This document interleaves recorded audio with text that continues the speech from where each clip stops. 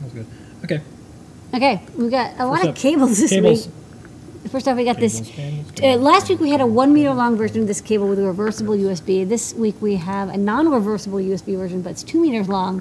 It's got this great purple pink over braid and over molding. It feels great. It's a lovely cable. We had it custom made to our color specifications. And then it's a 2 meter long USB cable. We don't have a lot of 2 meter long cables, so this is it's a pretty good deal, and it's high quality.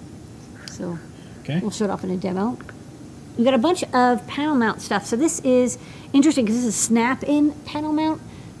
We have a bunch of panel mount cables that you have to screw in, and these, what's nice is you just cut a rectangular hole, and you don't have to be that precise about it, and you snap this in. So I have a demo. Yeah. I can show off.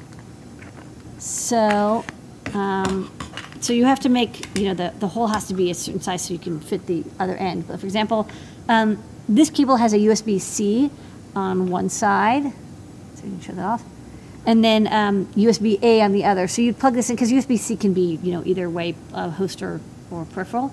So let's say you have a piece of plastic or wood or metal. You can fit the USB-A through here, and as long as you cut it, the dimensions are on the product page. I don't remember the exact millimeters. You just snap this in, and it doesn't have to be as precise. There's a bit of flexibility on it. And what's nice is you get a really nice, smooth bezel on the top here, and it's secured from the back. And then, if you want to open it, you just squeeze these little ears. That's cool. To pop it right out. So this is a lot easier. The other kind we have are this, which don't need as large of a slot. They only need like a smaller hole, but you do need to have 2 drills. So I think maybe this is kind of the more modern stuff. Yeah, it depends on what you're using. It depends what you're using it for, but I actually really like this. This is very slim, but you don't have to get the 2 holes aligned perfectly. You just cut a rectangular hole out, and then you can just snap this in. And it doesn't work on that's another thing. It doesn't work on the thickest material. The material has to be like 5 millimeters thick or less. Whereas with this, it can be pretty much as thick as you want, because you can always just get longer screws to attach it. So a couple different panel mounts. So let's go back and I'll talk about the different types. So now we have another one. So we also have an HDMI version. So similar, it's panel mount, and it's got HDMI. It's kind of an extension cord. Ditto, you have HDMI on one end, and then you have this panel mount square. So those are the 2 pop-in versions. And then we have the 2 screw-in versions. These are kind of the old-style panel mount cables. One has USB-C to micro B. So good if you have there's a lot of devices that have old USB micro B or USB-A connectors, but maybe you want to upgrade to USB-C. So these kind of do the conversion for you at the same time. So you can get, oops, sorry. Too fast. Yeah. So you get, this goes micro B to USB-C, and I think we also have one that's USB-A host to USB-C. So we have a whole bunch of different panel mount cables, like a really wide variety of them. Both these screw-in types, and we're getting these snap-in panel types as well. But people really like them. It's actually quite hard to get good quality panel mount cables, but I really like the ones that our cable supplier has been making for us. Okay.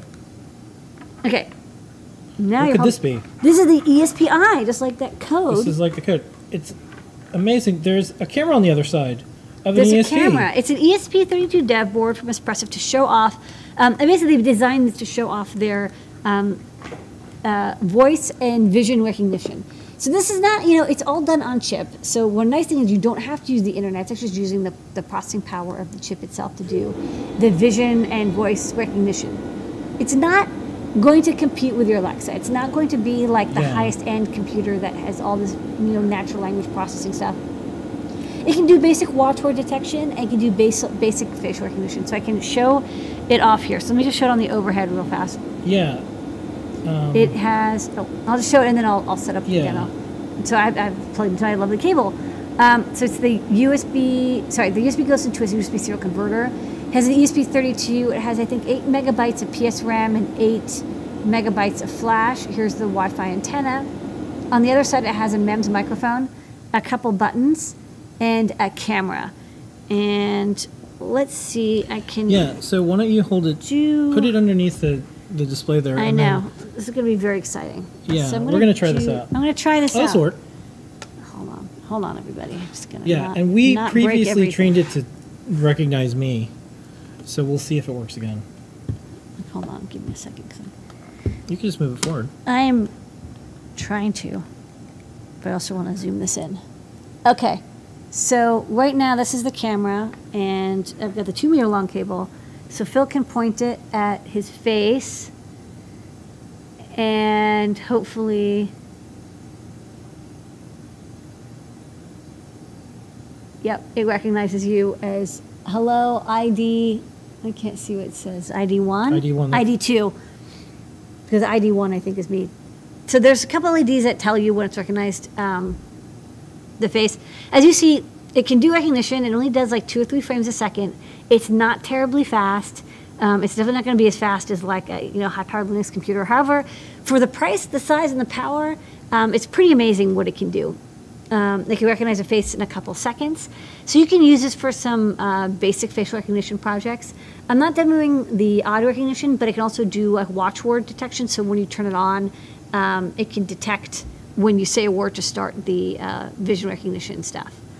So yeah, it detected Jelly, who's in the photo for the demo. It does not detect me for some reason. Nope, you can't be seen. I cannot be seen. But that's the ESPI. So a very cool dev board. Doesn't have to be used for that project, but it comes with it. But any project that you want to do that would have a microphone or video camera, I think it would be this would be a good dev board for that purpose. And it's got like a couple buttons and LEDs to help you know what it's doing.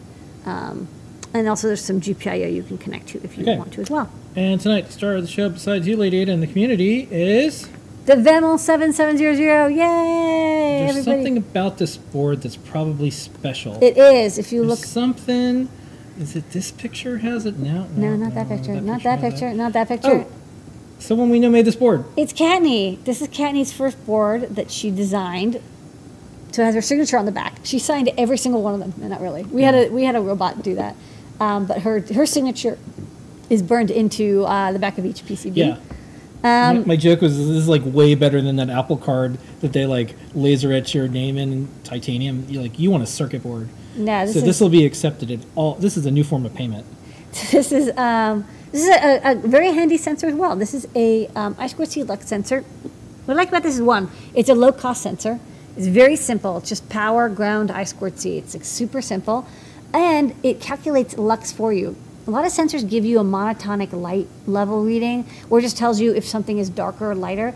This one it's like trimmed to give you lux, and so I think the range is like 0.01 or less lux up to like 12 kilolux.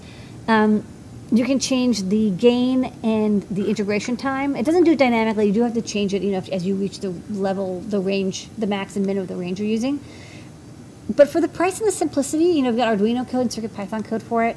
It's a lovely lux sensor, and again, one of the few sensors I've seen that actually gives you lux output, not just brightness, color, or whatever light output. So that is something I like about this, and I've got a little demo for it as well that I can show. It's my standard feather with an OLED, and then I just cover it up. And this is with the 100. I think I'm using the 100 millisecond integration time, so it works quite well. Make it pretty dark. Actually, not too dark if I have to cover up quite well. But it goes down pretty low lux levels, and then it's kind of bright in here because we've got a bunch of lights on. So, an easy to use lux sensor. I like it. Gets a thumbs up from me. Okay. And that's it. That's new products. Time for recap.